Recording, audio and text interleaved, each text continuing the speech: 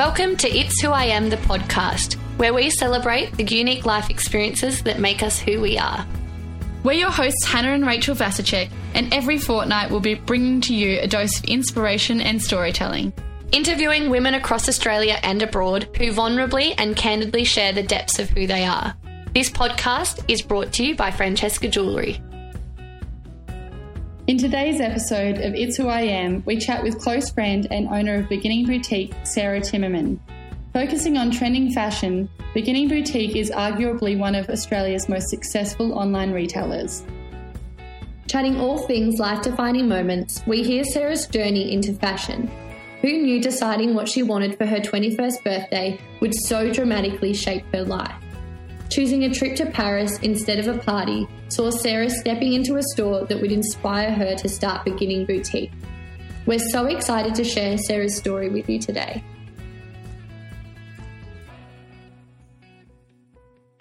Sarah, welcome to It's Who I Am, the podcast. We are so excited to talk to you today, all things fashion and business. So welcome. Thanks, guys. It's very exciting to be talking to you. And so you're in Brisbane at the moment? Yes, that's right. How's things there for you? We've been talking to a few of the Melbourneites on our podcast. How's COVID in Brisbane?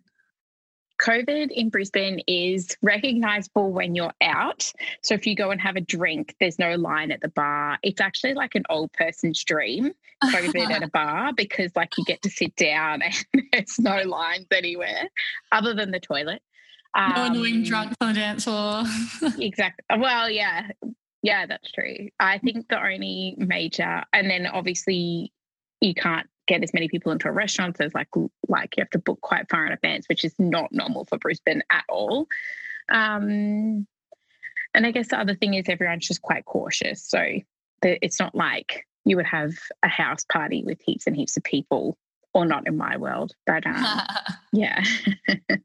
I love it. Well, Sarah, today we would love to hear a little bit about your story with Beginning Boutique. Did you want to start by sharing with our audience how you got into fashion and started this incredibly successful online business? Yeah, so when I was 20, for my 21st birthday, my mum offered me a trip to Paris or a birthday party, and I took the plane ticket to Paris. Nice. And when I was in Paris, I went to this store called Colette, and it was amazing. It was just a really great retail shopping experience with a mix of art and high-end fashion and gifts and things like that.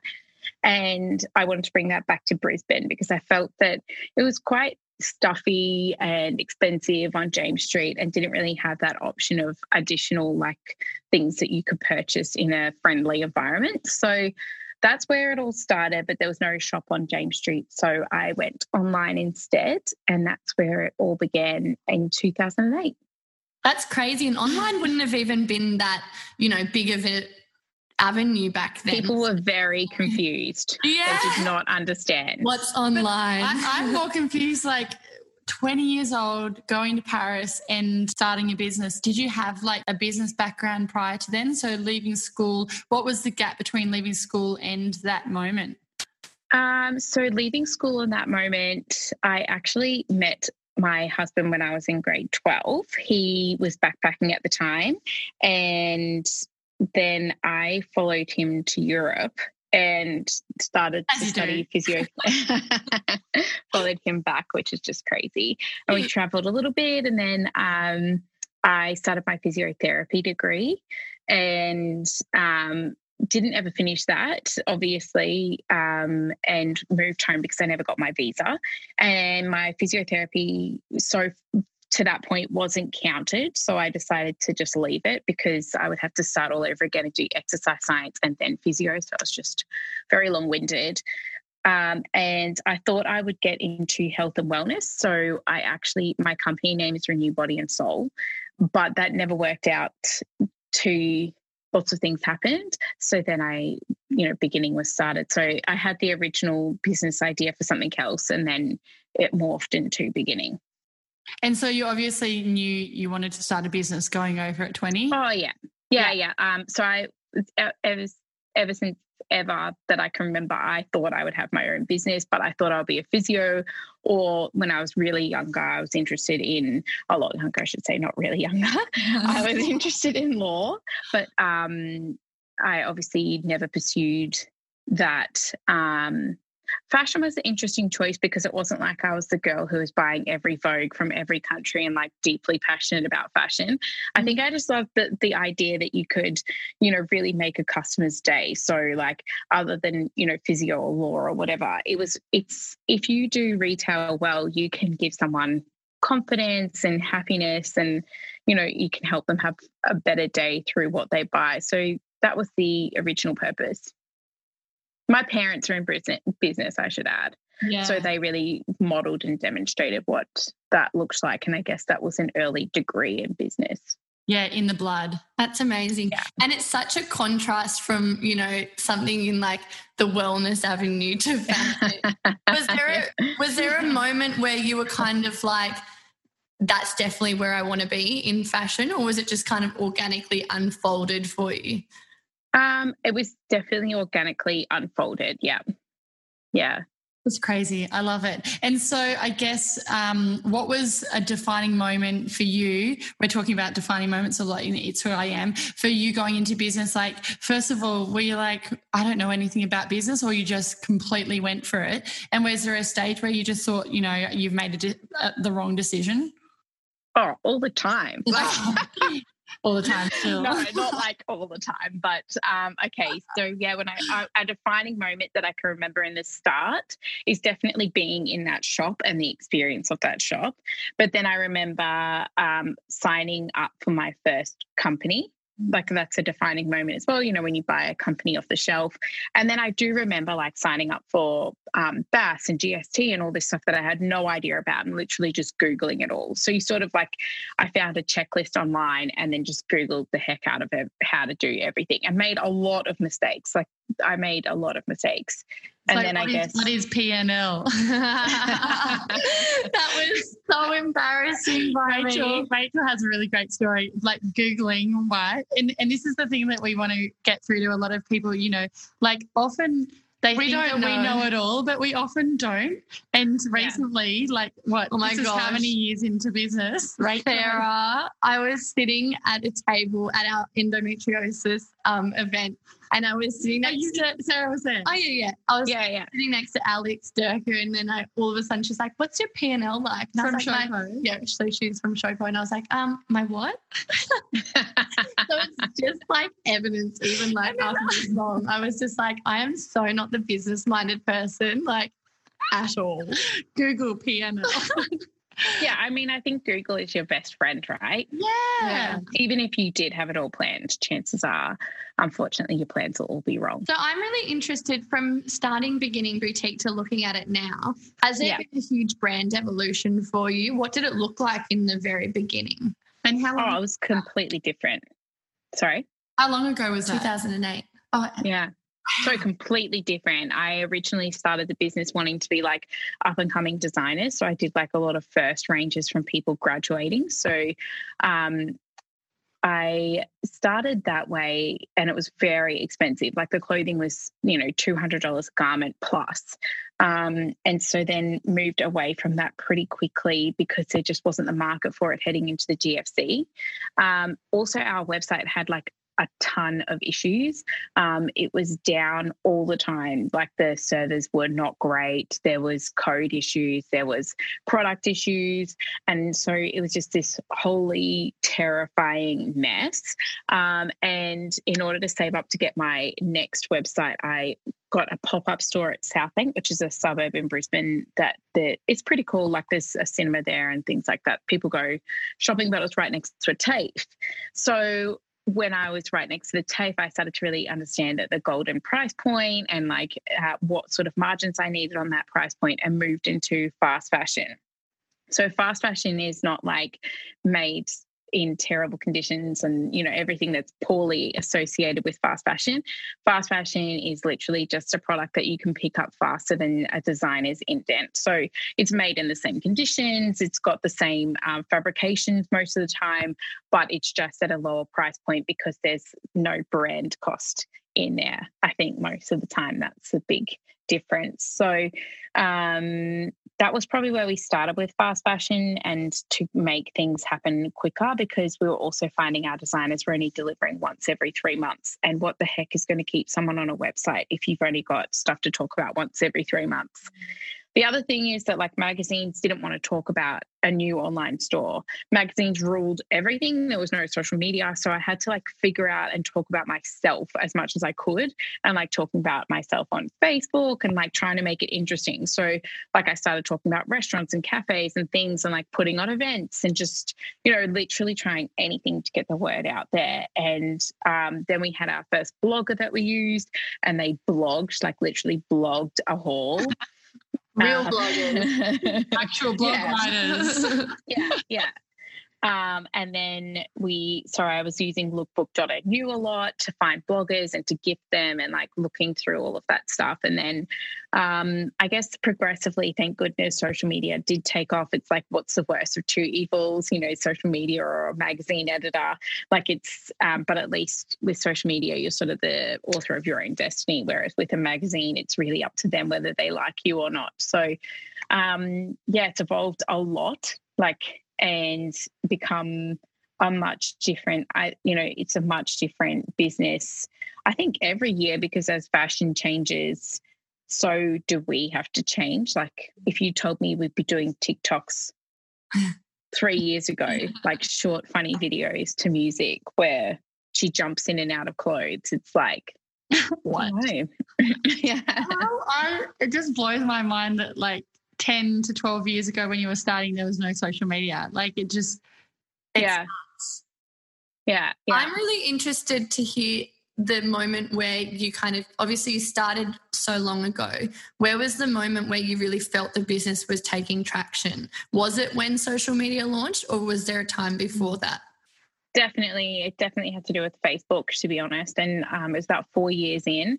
So we'd had traction build with our store at South Bank, and then we had more with Facebook as well, and like gamifying that. So like, how could I get more followers? And, what could I do? So I was like showing product before I bought it and asking, do you want me to buy this? Like, what do you think? And then based on people's reactions, buying the stock, shooting the stock, releasing the stock straight away. Like, just working as fast as we could, because I had no cash. So like, I remember when I had $200 to spend on stock for a week. So like everything had to sell, because then you had to turn that $200 into $1,000 into, and if you didn't sell something, it hurt a lot.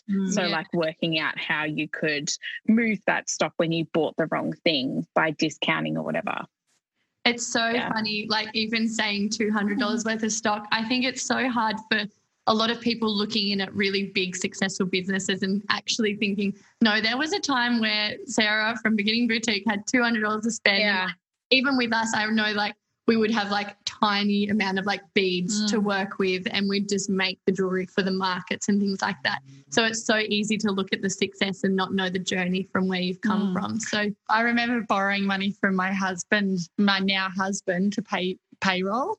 Oh yeah. It was so funny. Like he just worked a casual job, but I'm like, I literally can't pay my staff. Yeah, I borrowed money from Martin. To buy stock. Like literally he paid for everything for quite some time, because I didn't take a wage for ages, because I think that's like the biggest luxury, is when you can finally take a wage. And so he had to pay for everything.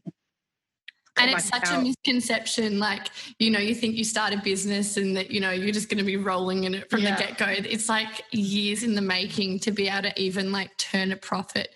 For you, Sarah, what was like, can you share some of those like big mistakes that you made along the way?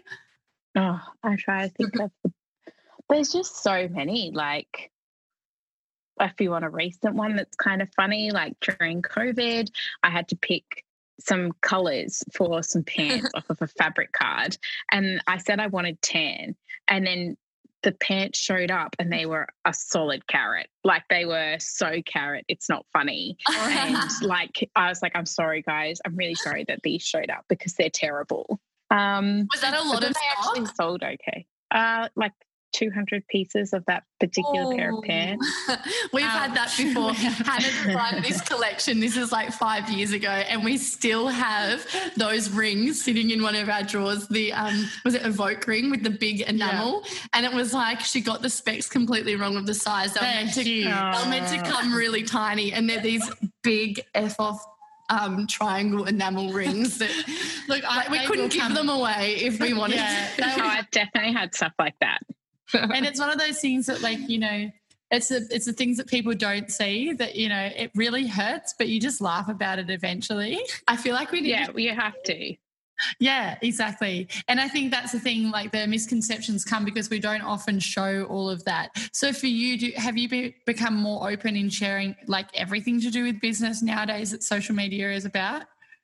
I mean, I don't really have a platform to talk about myself personally, so probably not. Like I'm not lying about things, if that makes sense, but I don't log into LinkedIn and go, hey guys, you want to know what's real funny? I made this huge stupid mistake. That's why we do rate my skills. Endorse me. I love it. And so just in finding, you know, more about you, I guess in the last few podcasts, we've been talking about how we are people outside of our business as well. I know that we were at a Women in Focus conference together that time. Do you remember that time that I realised? Yes, I do. That's why I'm laughing. Hannah messaged me and she's like, I don't know who I am. Yeah, but it was more just like you felt overwhelmed at the fact that your whole life was revolving around your business, not like, yeah. It was so, like, I still look back at it all the time and I'm like, wow. But, you know, like how has that journey been from you in terms of finding your identity, or have you always been really able to?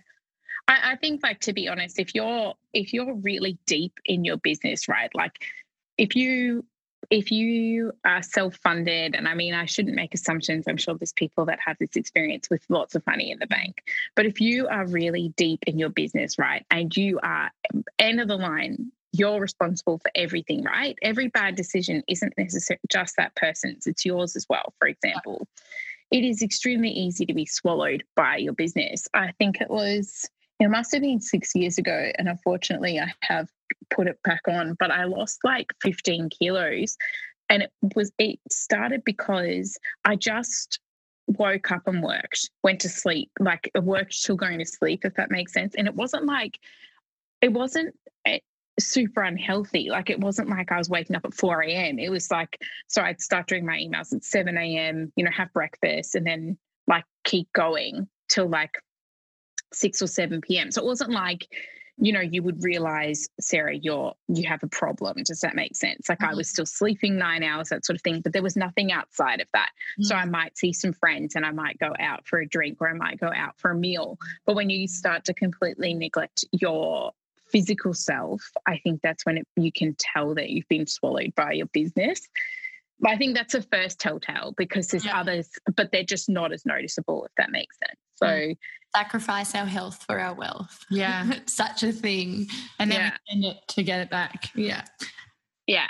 How did you go about finding that balance again? Do you feel like you've mastered it now? I mean, pre-COVID, maybe I could have said I felt more confident about that. But, you know, the last year has been very, very hard.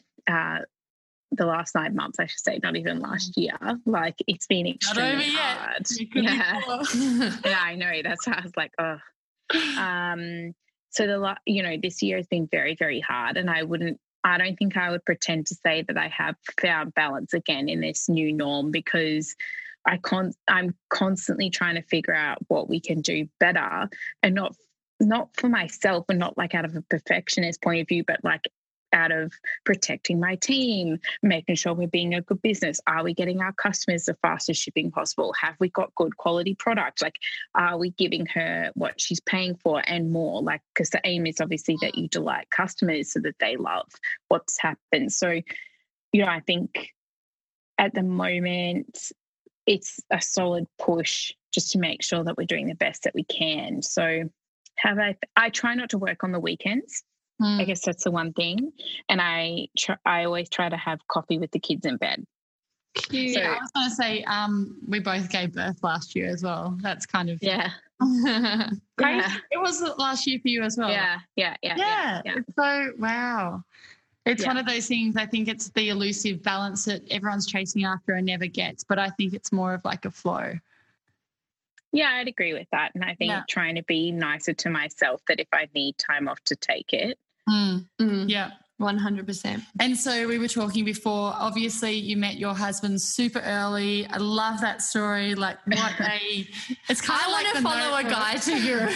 But so obviously your husband now works in the business. How's that for you? We get all the time, like, how is it working with your sister? Like, tell us all the stories. And we have a lot of stories. But how is it for you? We try to just leave each other alone. So, like, it's lovely. Like, I trust him completely, if that makes sense. Yeah. But I'm not going to go and ask him to give me a detailed report on everything that he's doing because that's also not his style. So I think it's like recognizing that we are extremely different in styles. I'm very vocal. I like to talk everything through, whereas Martin likes to research and define everything and know what's happening and then talk about it. So it's two very different styles. It definitely has its challenges, and I would say that Martin probably doesn't enjoy me very much as well. But like, it's still got its rewards because Martin was actually a welder before he moved into e-commerce, and so so he was getting injured like quite regularly, and I think one of the luxuries I gave myself was letting him have that foot in the door to move into e-commerce. And it's so interesting that like both of you guys are pretty much self-taught, right? In the expertise as well. And I remember I was listening to this podcast one day. Who was it? It was with the WordPress founder, and he was saying how 10 years ago he didn't know what he knew now, and that he had taken on that approach with hiring and things like that. That you can really teach skill, but not like things like taste or personality. So do you think that I know that Rachel and I have different tastes and things like that, but has that come into play with your business approach? Like, did you just know how to pick great fashion? Because a lot of people would say that you needed to go to fashion school or... Yeah. No, and I would still say that I couldn't say. There's sometimes you'll look at a product, right, and you'll be like, man, this is going to be good. Like you'll be able to look at that price point and that product and you'll be like, this is on. So I definitely have this is on moments, but then I also have like massive mistakes. So like, Hannah, I've totally got some big chunky enamel rings, like that's not that exact thing, but like, dead dogs. Like I've definitely got things that I've made mistakes on. But I think the one thing is if it's your money you're spending, if a mistake is made, you learn pretty quick. Like if there is a dog, you'll be like, okay, I'm never touching that color again. And sometimes that can be to detriment because you don't let things come. But then sometimes also it's good. Yeah, so true. That's so funny. A dog. There's like dead dogs. And it was Sarah who taught us about dead dogs, right, at the league? No, I don't think so. No, did you? Or was it Cheryl? Maybe Cheryl. Yeah. Did you speak at a league event in Tassie? Yeah, no, it was. You spoke about dead dogs. Oh. Yeah, and that's how we became we're like, we need to get rid of the dead dogs. That's so funny because I was telling Sarah about dead dogs. You taught her own lesson back. That is so funny. But then you got to have your cash cows and your rising stars and... Yeah. No, it's great. Well, I guess for you, where to now? What's the defining moments that, really make you who you are? Do you still see the business as you going forward? No, I think that the business is definitely not me anymore in terms of obviously I am older. I'm not really part of our target market anymore. So that's always interesting getting older whilst your company stays younger and stays more on trend. So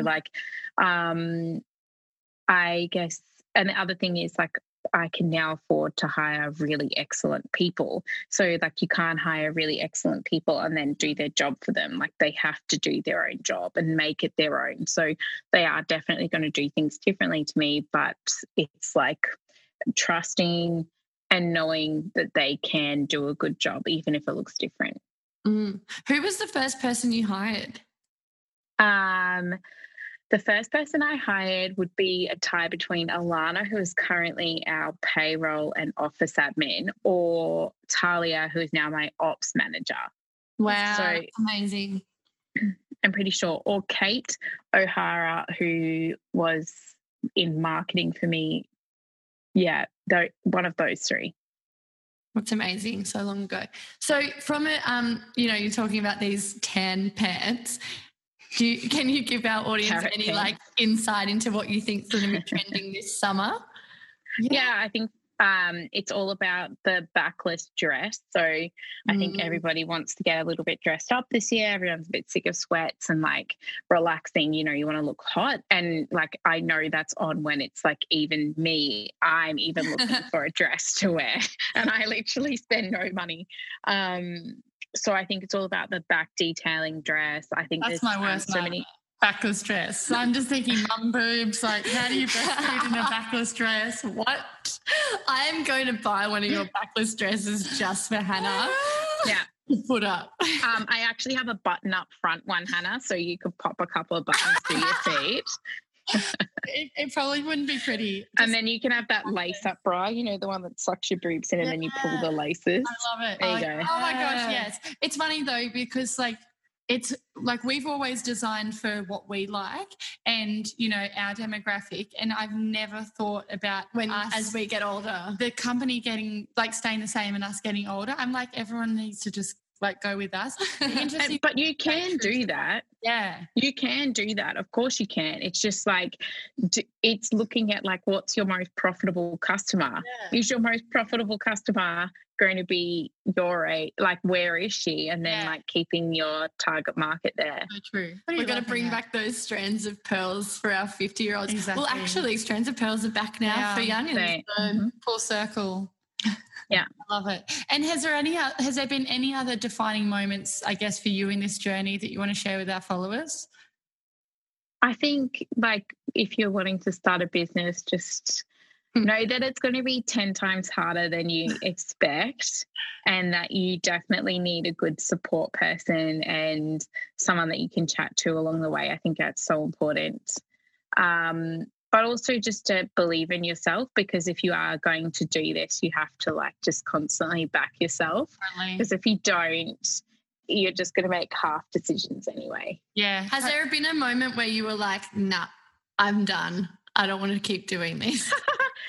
I mean, COVID was pretty hard. I don't think I've cried so much in a week. It's that March, April week, when I had to make lots of decisions that weren't fun or nice. Yeah. And there were definitely times where I was like, oh my God. But at the same time, every time I've thought, wow, this is really, really hard, I've gone, okay, well, if this is my last week or my last day doing beginning, what is it that I want to do? What is it that I'm passionate about? And I think that turns it around completely. So it's I don't ever really let myself get to that point, because if you let yourself get to that point, I think you are done.